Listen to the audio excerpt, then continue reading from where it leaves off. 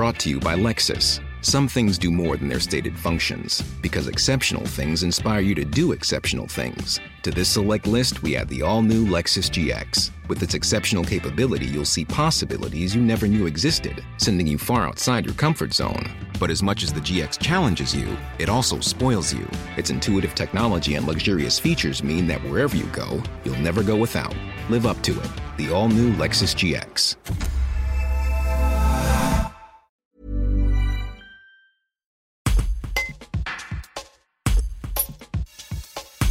À partir de l'été 2021, un nouveau centre de soins va ouvrir à Pierrelatte pour permettre à 7000 patients de trouver enfin un médecin traitant. La particularité, c'est que les consultations seront payées directement par l'assurance maladie aux médecins. François Demesmé est directeur innovation médicale et expérience patient au groupe Ramsay Santé. Quand vous allez consulter dans un centre classique, à l'issue de la consultation, il y a une rémunération qui se fait. Alors soit directement au praticien, soit par une musique de tiers payant, mais ça tout le monde vit ça et donc c'est assez facile à comprendre. Dans notre centre à nous, c'est différent.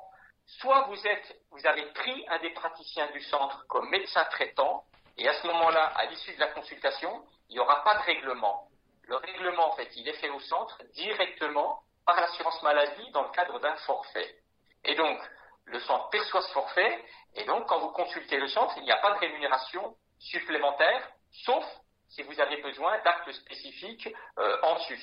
Dans notre centre à nous, le premier temps de la consultation, le plus souvent, se fera par une infirmière qui vous recevra, qui vous demandera quel est le motif de votre consultation, si vous ne l'avez pas signalé plus tôt, notamment avec des outils informatiques qu'on va mettre à disposition des patients, qui va recueillir un certain nombre de paramètres, qui vous prendra votre tension, qui vous pèsera, qui remplira un certain nombre de choses, par exemple, quel est votre traitement actuel, et c'est ensuite que vous serez orienté vers le praticien.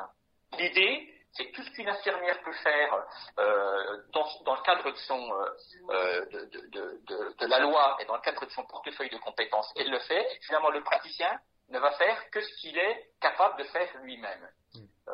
Un exemple concret, c'est qu'on veut vraiment mettre en place des programmes d'éducation du patient dans le cadre de la prévention, et que par exemple, il y a de la prévention et de l'éducation qui peut parfaitement être faite par du personnel infirmier. Alors qu'encore une fois, aujourd'hui, l'intégralité de la consultation, elle est le plus souvent portée par un médecin qui travaille tout seul.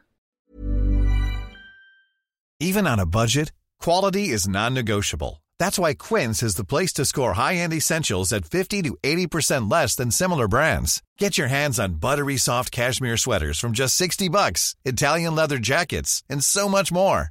And the best part about Quince, they exclusively partner with factories committed to safe, ethical, and responsible manufacturing. Elevate your style without the elevated price tag with Quince. Go to quince.com/upgrade for free shipping and 365-day returns.